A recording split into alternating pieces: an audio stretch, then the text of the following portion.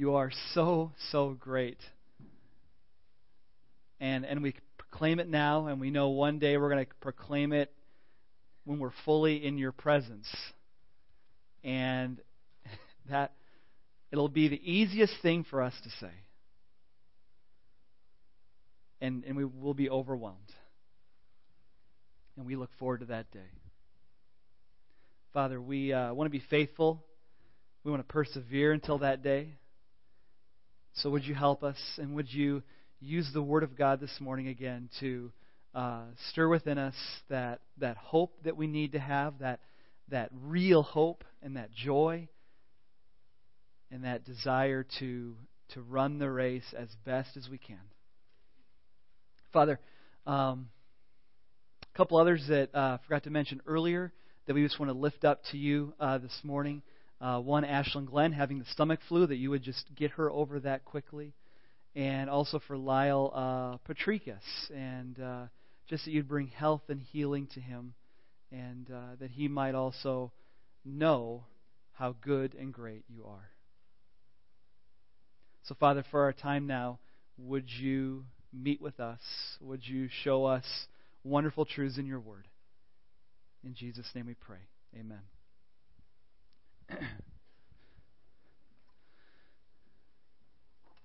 We are at the end of Revelation. If you're visiting this week, you missed it. I'm sorry. It's over now. It's done. Sermon archives, right? You can listen to it online. I'm one of those guys that when I watch a movie, the ending of a movie can color like the whole experience for me. I mean, do you know what I mean? Like you're kind of watching a good movie and then you get to the end and you're like, that's how they chose to end it? Really? Like they thought that was a good idea? Like it was all good until the end.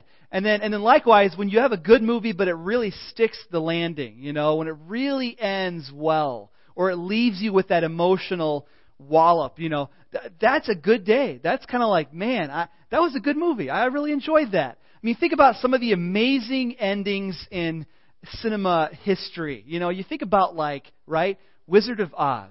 You watched that growing up, right? You get to the end and it's all a dream. It's a dream. Sorry I spoiled it for you, you know, but it's you know, and Annie M, there's no place like home. And there's your final line. I mean, that is a memorable movie ending, right? Or you know, you take the ending of like a movie like Rocky, you know, the greatest sports movie ever, right? You agree with me, hopefully. You get to the end. It doesn't matter whether he's won or whether he's lost. I won't spoil it for you, but it doesn't even matter. All that matters is he's got Adrian, right? And she's looking for him, and he's calling for her. It's all that matters. Who cares if you won or lost? You went the distance with the champion, and now you've got her, you know. So it's like you have these kind of movies that are just excellent, excellent endings. And I grew up with these. It's just like, oh, they're so great. I can mention a whole lot more. I mean, we could talk for a while. Remember the ending to Inception? Did you see that movie, you know, the top that's spinning and you're waiting for it either to fall over or not, and you're just like, oh, they leave you on a cliffhanger. How can you do that, you know? So I think I've mentioned this before, but I was watching that movie in the theater, and I was in Stevens Point, and there was like a row of UW Stevens Point students behind me. And the final scene in that movie, and the top is spinning, you know, and you're kind of waiting to see what happens. And then the screen goes black, and the girl behind me says, wait, what just happened?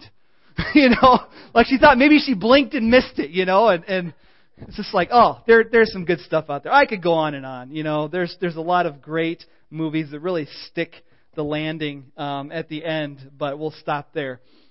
Here we are at the end of the book.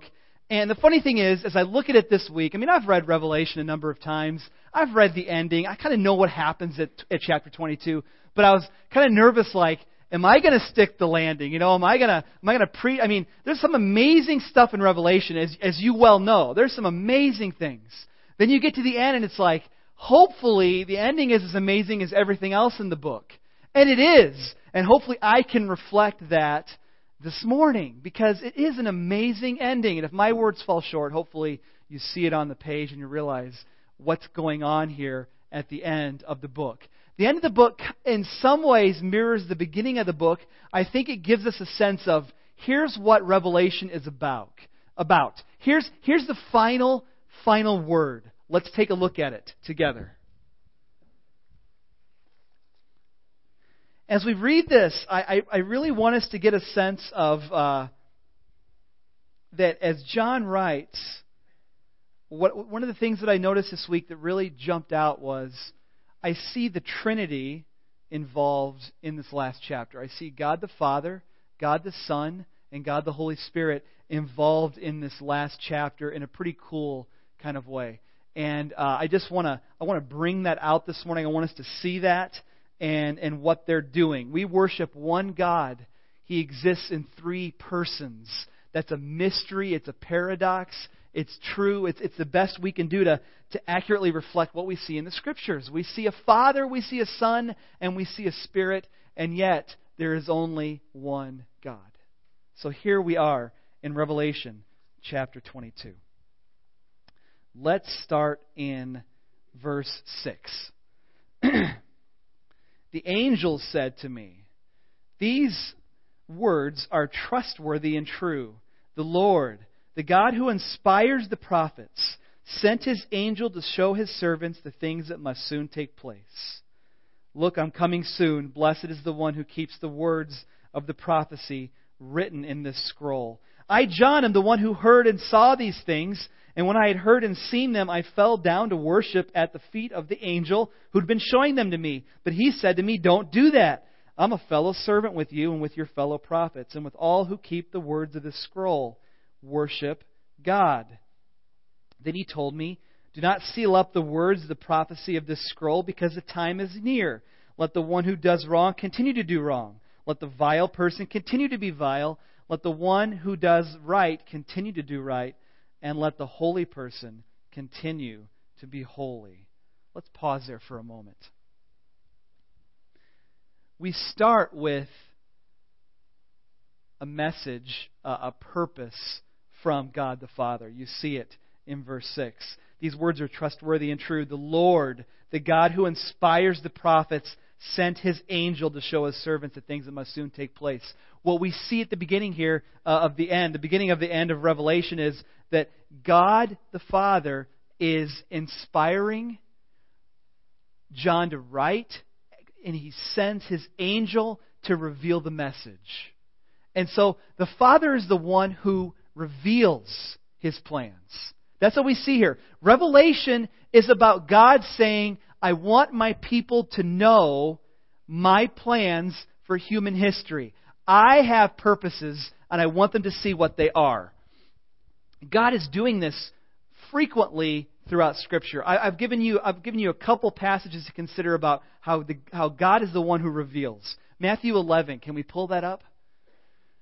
At that time, Jesus said, "I praise you, Father, Lord of heaven and earth, because you've hidden these things from the wise and the learned and revealed them to little children." He's like, you didn't go after the smart people. You went after these kids, these people that don't know a lot. You revealed yourself to them. Meaning, it's God who reveals. The next one in Matthew. Remember when Peter says, "You are the Christ"? Peter confesses that Jesus is the Messiah. He is who He says He is. And Jesus says this, "Blessed are you, Simon, son of Jonah, for this was not revealed to you by man, but by my Father in heaven." It's not that someone came up to Peter and said, "That guy you're traveling with, that's Jesus. I mean, that's a Christ. That's who that is." No, Jesus is like, no, God the Father. And that's kind of amazing, because you think Jesus is revealing Himself to the disciples. He's doing miracles. So doesn't Jesus' actions speak for themselves? But Jesus says there's a deeper reality here beyond you seeing miracles, feeding the 5,000, walking on the water, casting out demons. There's something deeper going on here than just seeing my amazing actions. It's the Father revealing it to you. God is a God who has plans for history, for eternity. And what He loves to do is reveal them to us.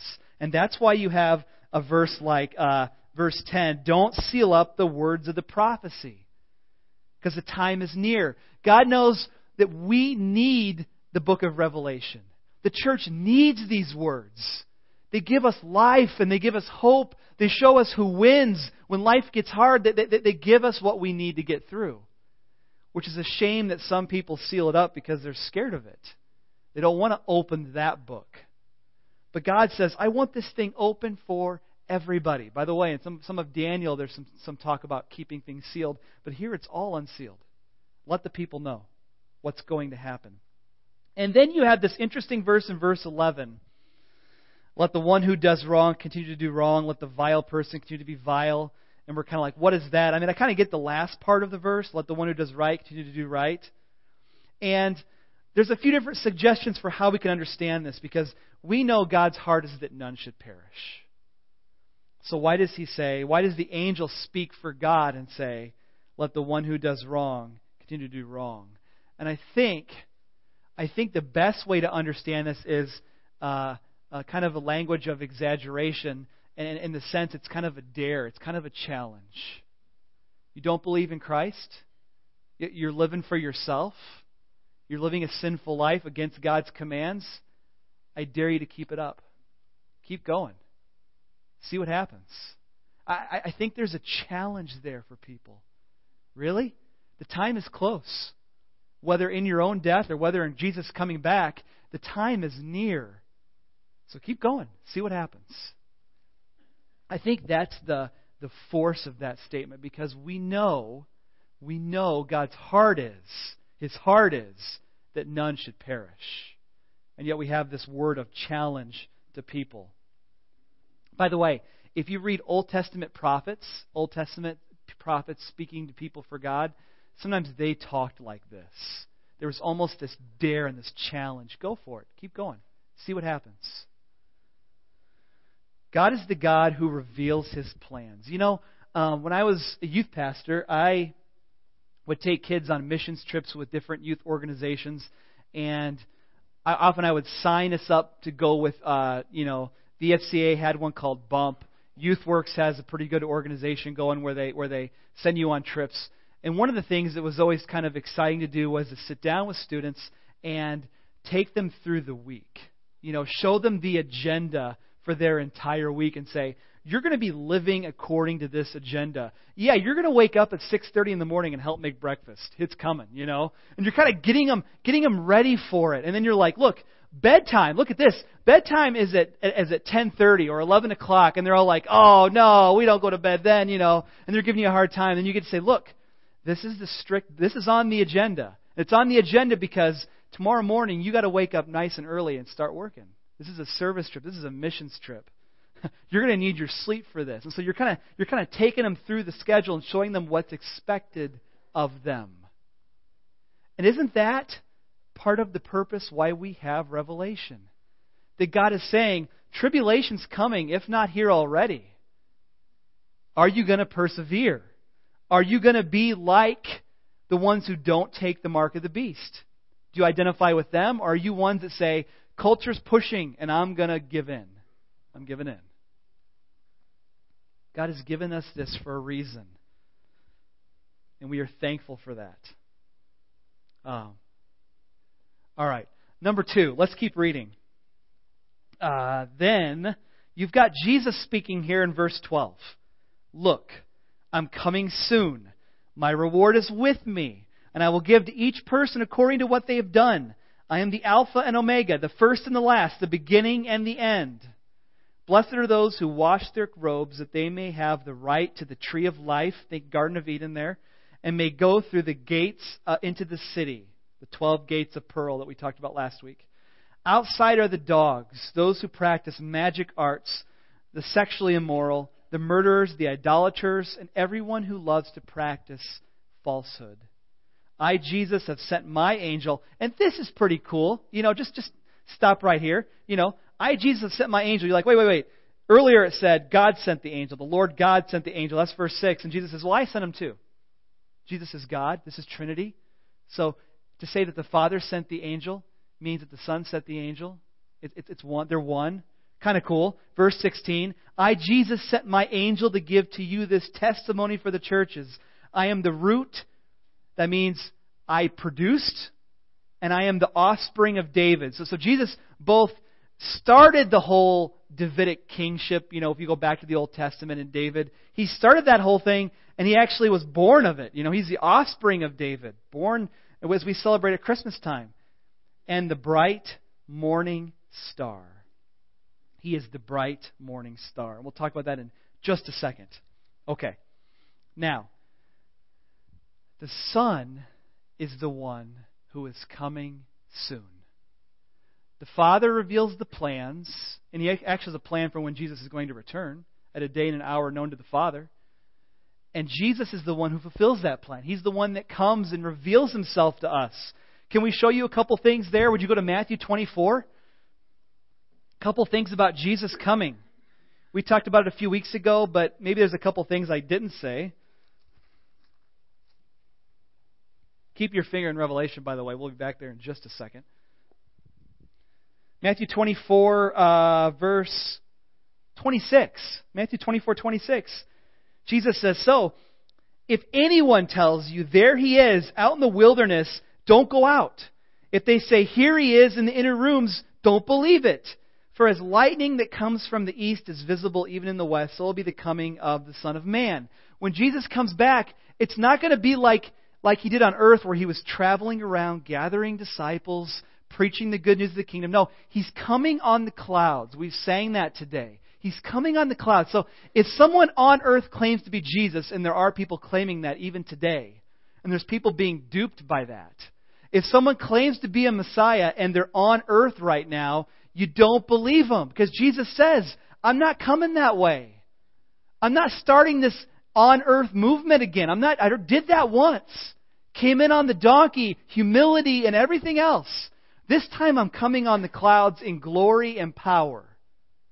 And everyone's going to see me, and that's the way I'm coming. Interesting that Jesus predicted His imposters that would take place on earth.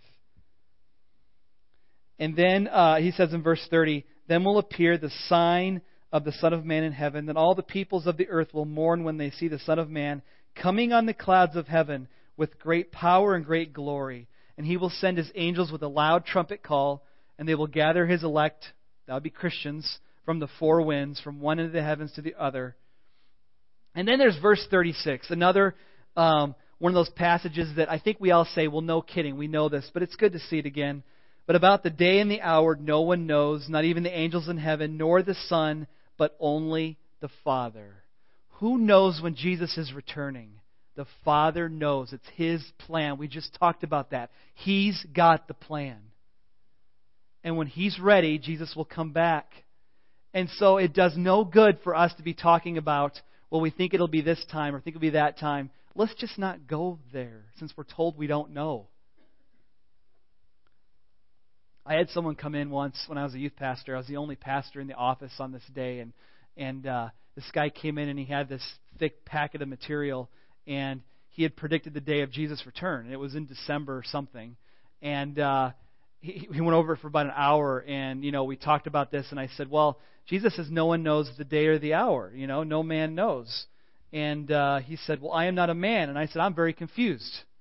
You're not a man. He says, well, no, man means in the flesh, and I'm in the Spirit, and I have the Spirit of God living in me, and He should reveal this to me, and I can show you these different passages, and I'm like, and I got a little snarky. It's hard not to. It's hard to kind of pull all that down, when you're like, I'm just. So I said, should I confess this? I don't know if I should confess this. I said, December whatever. Can I call you that day? Can we talk that day that it's predicted? And he says, I won't be here that day. I know. I know you're not going to be here, right? Anyway, okay.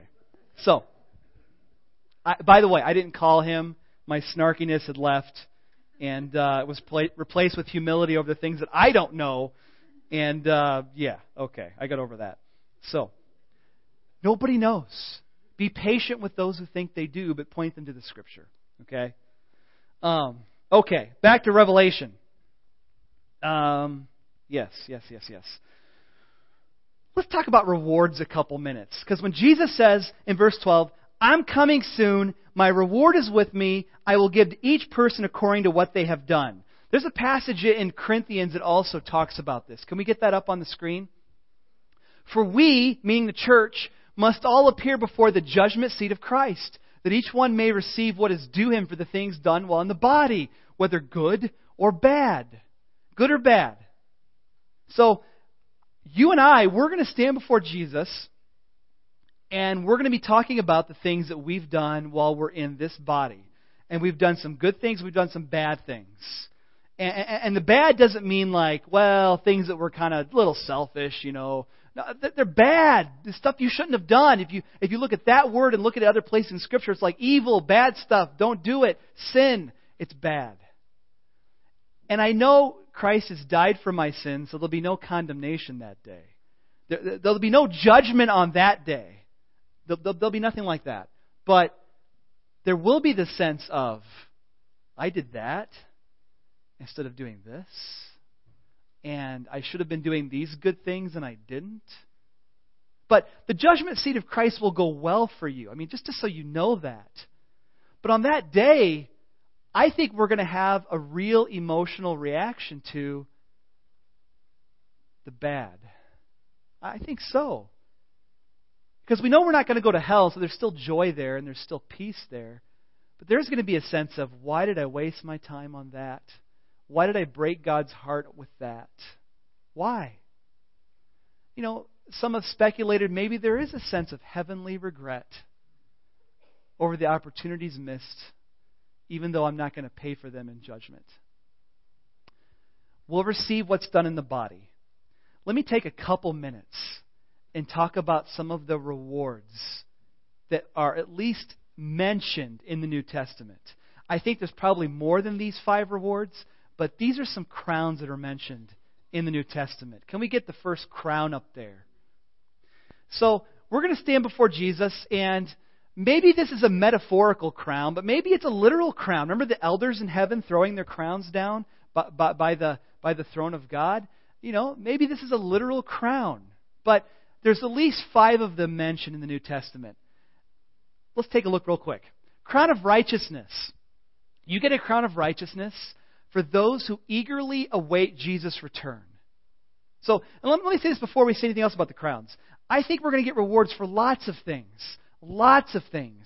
But there's at least 5 things that are kind of like, when you go above and beyond, there's at least these 5 things that God's going to reward you for in a very spectacular fashion. Crown of righteousness. For those that are eagerly awaiting Jesus' return. And I imagine it's called the crown of righteousness because people that are like anticipating Jesus' return, people like my grandma that would drive me crazy, you know. You don't need to get married. Jesus is coming back, you know. You don't need to go to college. Yes, Grandma, I do. Jesus is coming back, you know. Okay, Grandma, I got it. He's coming. He's coming, you know. When you're like that, God loves that. And one of the reasons He loves that is because you believe the truth. But secondly, people that believe Jesus is coming soon tend to live righteous lives because they're getting themselves ready. Okay? I think that's probably why it's called the crown of righteousness. Next crown. There's the incorruptible crown. Now, Paul talks about this. He talks about running the race. He talks about the sacrifice it takes, the training it takes, beating your body and making it your slave. So I kind of read this and go, these are for the Christians that they understand what their calling is. Here's what God's put me here for. I'm living my life for God. I know how He's gifted me. I'm using my gifts, and it's taken some sacrifice on my part. It's taken some training. It hasn't been easy all the time, and you will receive an incorruptible, a crown that won't perish. I think the idea is you could use your gifts and abilities in many ways that benefit you. You know, that bring glory to you. But you're using your gifts and abilities for the kingdom of God. And that stuff that you earn for yourself, one day those things will pass away, right? Treasures on earth will be destroyed. Treasures in heaven are incorruptible. I think that's kind of the idea here. Next crown. There's a crown of life for loving God while suffering persecution. This is mentioned in 2 different places. And interestingly enough, both of those places, Revelation and James, both talk about intense persecution and remaining faithful. Because if you continue to love God while you're being persecuted, it says you will receive this crown of life. Some people call this the martyr's crown. Okay? Crown of life. Next crown. There's the crown of rejoicing for winning people to Christ. 1 Thessalonians 2, Paul says, what is going to be my crown if not you? He's talking about the Thessalonian church. He's like, you're my people. I shared Christ with you, and I'm rejoicing with you because you believe. You ever had the thrill of praying with someone and leading them to the Lord? Of actually sharing Jesus with them and them saying, I believe this, I get this, I'm in. And then you see them baptized later and you're just like, oh, I'm humbled that God let me be a part of that. And that feeling you get of joy from sharing with them and seeing them receive it, that's the crown of rejoicing. And you experience some of that here on earth because it's pretty exciting to see someone come to Christ. But you experience it in a huge way in heaven when you see them there and like, the reason you're here is because God used this humble servant. You know, like, what am I? But God used me to share with you, and you're going to rejoice. Crown of rejoicing. And the last crown, I think we're at number 5 now. The crown of glory for shepherding God's people. Peter's talking to elders and overseers in the church, shepherds in the church, and he says there's a crown of glory for shepherding God's people. I kind of wonder if also those that teach in the church, those that care for people in the church, those that have that mercy gift, I want to take care of you, I want to shepherd you. But clearly, one of the things Peter says is those that oversee the church. Crown of glory for shepherding God's people. Am I at 5 there, Jim? Is that 5 crowns? Thank you. Now, when I was in 8th grade, I went to a Baptist school, and I was graduating, promoted, whatever you want to call it. And I was in a ceremony, and they were handing out awards. And every year, the school would pick a student to receive the Principal's Award. That kind of exemplified the school's values and living for Christ. And so I'm kind of sitting there going, man, I really hope I get that, because that's like a good award. That's a Principal's Award. And that night, I received that award. They also had an academic award. Those that had, like, top grades, right? And a friend of mine received that award. I had seen his report card. Mine was better.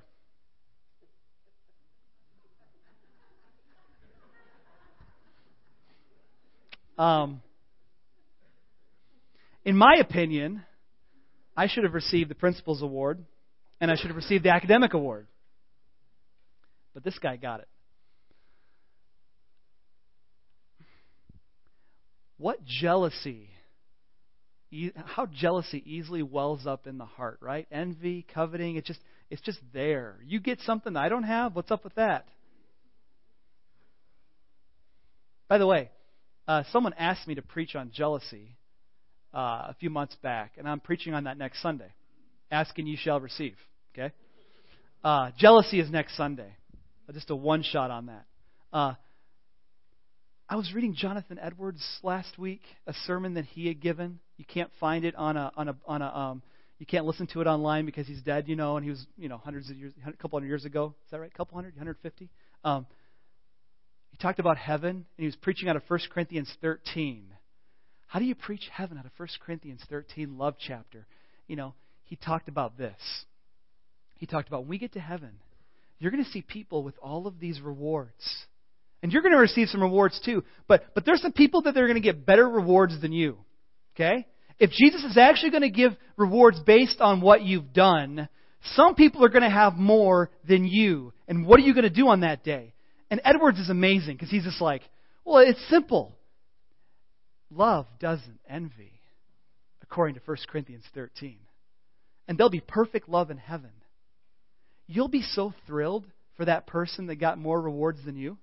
You'll be happy for them. You will love them for it, and you will love the Father that gave it to them. You'll love them for what they did on earth. It will be perfect, and they will love you for the rewards you got. It will be fine. It's perfect love. Love doesn't envy. And I thought that's a beautiful image that I wish I had more of in my own life. Because how easy it is to compare. We'll talk about that more next week.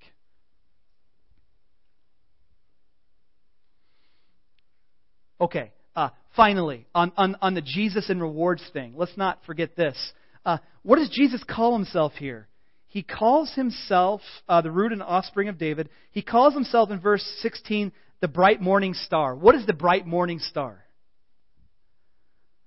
I think it's the sun rising in the morning, bringing light. And Jesus says, that is me. I am the bright morning star. And church, you may be living in a period of darkness right now, but the morning is coming. The day that you're with your Savior is coming soon, and it will be here. Just like the sun rises, that's the sureness we have. Jesus is coming back. The light of the world is returning and bringing His glory. And then I think of Revelation. I don't think I put this on the slides. I'll give you the reference, though. Revelation, where is it? I didn't write it down. Nuts. Revelation 2 or 3, though. And Jesus promises the church, I'm going to give you the morning star. That's what He says. I'm going to give you the morning star. We talked about it last week, and I said last week, I don't see the morning star in heaven? Well, I didn't study it well enough. The morning star is Jesus. So your ultimate reward in heaven, better than any crown you're going to get, is Jesus. So again, it makes you kind of step back and say, am I looking more forward to treasure in heaven or the ultimate treasure in heaven, which is Jesus? Am I looking forward to walking streets of gold and seeing people that I know, or the ultimate treasure being with Jesus? It's like He's saying, I'm giving you myself, and there's nothing better than that. I'm giving you the morning star. Okay. There. Number three. The Spirit. Let's talk about the Spirit. Here we go. Verse 17. The Spirit and the bride say, come. And let the one who hears say, come. Let the one who's thirsty come. Let the one who wishes to take the free gift of the water of life. I warn everyone who hears the words of the prophecy of this scroll. If anyone adds anything to them, God will add to that person the plagues described in the scroll. And if anyone takes words away from this scroll of prophecy, God will take away from that person any share in the tree of life and in the holy city which is described in the scroll. He who testifies of these things says, yes, I am coming soon. Amen, or so be it. Come, Lord Jesus. The grace of the Lord Jesus be with God's people. So be it. Amen. Who says come in verse 17? The Spirit and the bride. The Spirit and the bride. So, it's the Spirit who's creating in us expectancy. He's creating us this desire to see Jesus come back. Like my grandma, as much as she wanted Jesus to return in her lifetime, that was the Spirit doing that in her. The Spirit is the one who does this in us. A couple of verses on that. The first verse, if we can get that up there. But when He, the Spirit of truth, comes, He will guide you into all truth. He will not speak on His own. He will speak only what He hears, and He will tell you what is yet to come. He will bring glory. So we're talking about the future. He's going to tell you what's going to come. He will bring glory to me by taking what is mine and making it known to you. The Holy Spirit's job is to glorify Jesus. And what better way than creating in us this desire for Jesus to come back? Next verse. Galatians 5:5. By faith we eagerly await through the Spirit of righteousness for which we hope. We're waiting by faith through the Spirit. The Spirit is helping us wait for Jesus. He's helping us get through this life to be victorious in Christ, to be overcomers. He's doing this in us. So again, I'll ask you the question I asked you a few weeks ago. Do you greatly desire Jesus' return? Do you desire that? Do you want that? Are you too busy for that? You got too much going on? Too many plans that the Father's plans you hope kind of delay a little bit? That's not biblical. It's not what God has called us to. He's called us to have this great urgency and desire, because that urgency and desire honors the fact Jesus is coming back, but it also kind of creates in us this, I got stuff to do. The time is short. I got to live like it. I got to be like it. I got to tell people the time is short. We don't know the hour, but we know we're getting a day closer to it. By faith, we eagerly await through the Spirit. So the Spirit's producing in us this desire, this longing for Jesus' coming. Can you say with John, "Come, Lord Jesus," and mean it? That's a question. Would you be disappointed if Jesus came back tonight because you have too much going on tomorrow or next week? As a kid, it's easy to say, yeah, I had a lot of stuff going, a lot of stuff I want to accomplish. Okay. Finally, let's say this. I told you I'd come back to it. In verse 8. John, John, am the one who heard and saw these things. John, you're an amazing guy to hear all this. You're an apostle, dude. I mean, you are incredible. But when I had heard and seen them, I fell down to worship at the feet of the angel who'd been showing them to me. Whoops. He said to me, "Don't do that. I'm a fellow servant with you." He's like, I'm just kind of like you. I'm a servant. I'm doing God's work. You can't worship me no matter what I look like. Yeah, I've been hanging out in the presence of God, but the brightness belongs to God. Don't worship me. And I read this and go, is this kind of John's way of admitting his failures and saying, it's so easy to worship something else. It's so easy to commit idolatry, right? It's just so easy to stand in awe of people, of things, of stuff, instead of God. Like we read Revelation, and I think what it does to our souls is it kind of like, it ought to help us stand in awe of God, who is coming back one day to rule. It ought to help us stand back in awe.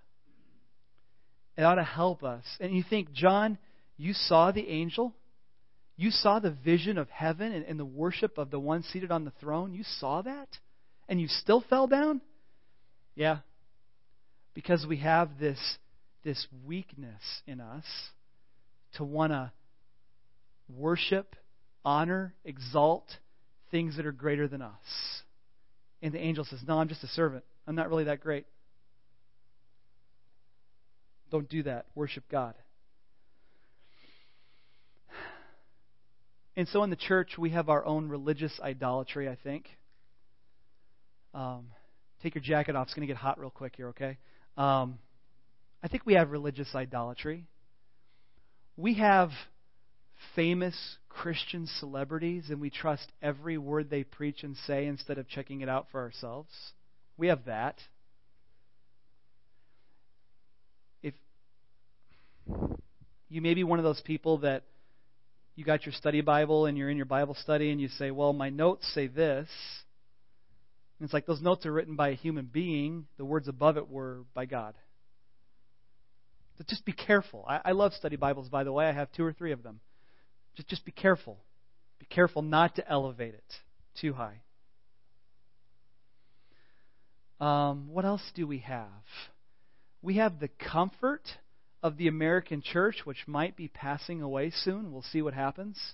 Some of you have heard some of the stuff going on in Houston and trying to subpoena pastors' sermons, because they're on same-sex marriage. I think they're taking that back now. But, some of us worship at the altar of our own comfort. And so we don't value risk the way we should. Risk for the kingdom. Are our kids growing up with an urgency maybe to do missions work with the risk that involves? Or have we celebrated comfort to the extent that we've idolized it? I love our freedom in this country, by the way. I've talked about that before. I think in 1 Timothy it says freedom is sometimes great for getting the gospel out because you can proclaim it freely. There's a passage in 1 Timothy 2, I think, that says that. But have we idolized it? Our own comfort. Have we idolized numbers? Big church means success. Look, I go to conferences all the time, right? Not all the time, but a couple times a year at least. And you always get the sense that I will never hear a speaker from a small church give the conference message. That will never happen because that's not successful enough. Really. I filled out a survey before I came to this church. And I love the Free Church, by the way. I love the EFCA. But One of the questions was, at your last church, the congregation went from what size to what size? Okay. That doesn't measure fruit of the Spirit. I mean, it could. I could be a cranky, terrible person. It could measure that, right? People might leave if I'm a bad person and don't exhibit the fruit of the Spirit. I get that. But it kind of makes you wonder. Some people are on the opposite spectrum, though. Have you ever talked to the person at the small church and they're proud that they're small and we hopefully never get big because then we're probably compromising, so we got to stay small, protect ourselves from the world, don't share the faith, make it really hard for people to come in here, make the standards high. Is that what God has called us to? To stay small because that's what we need to be? Yikes. You see, idolatry happens in all shades, all sizes. Some of us, some churches are really impressed with, are really taken by separating. We got to separate from people. They're wrong, they're wrong, they're wrong, and they're wrong, and we're the ones that are right. You better come over here where they get the doctrine right. The Free Church is very much against that sort of feeling. We have a statement of faith. Those are the things we're not compromising. But there's some differences in opinion and interpretation, right? Let's be humble about the things that we're not sure about. Instead of saying, I'm separating from you and you and you and you and you. I get and I regret sometimes that denominations... By the way, the Free Church is not a denomination. We're an association, just so you know. It's an association of like-minded churches. But, got myself off track there. I know that sometimes having different churches in the same community preserve the peace because we're different, right? And that way I think it's a good thing. But some churches love their separation. They love it. I regret it. I think it's a reality we live with, but I regret it. I hope you regret it, because when Jesus prays that we're one, it's like the fullness of that prayer is not seen. It could be seen, and glimpses of it could happen. And I know that it's a good thing that we're different, and I hope we're being biblical, because that's what we're here for. But there it is. Anything else on my list that I can make us uncomfortable with? Let's see. Let's see. I don't know. All right. That's probably good enough. You get the point. It is easy, even in a religious sense, to bow down at the feet of an angel. It's easy for churches to bow down at the feet of something. Why do people get so worked up about Revelation? Why do people have so many kooky understandings of it? Why do people show up at my office with the book, with a little pamphlet this thick that says, this is when Jesus is coming back? Why does this mess us up so much? Maybe because we don't heed the words of the last chapter of Revelation. This is all about Jesus coming back.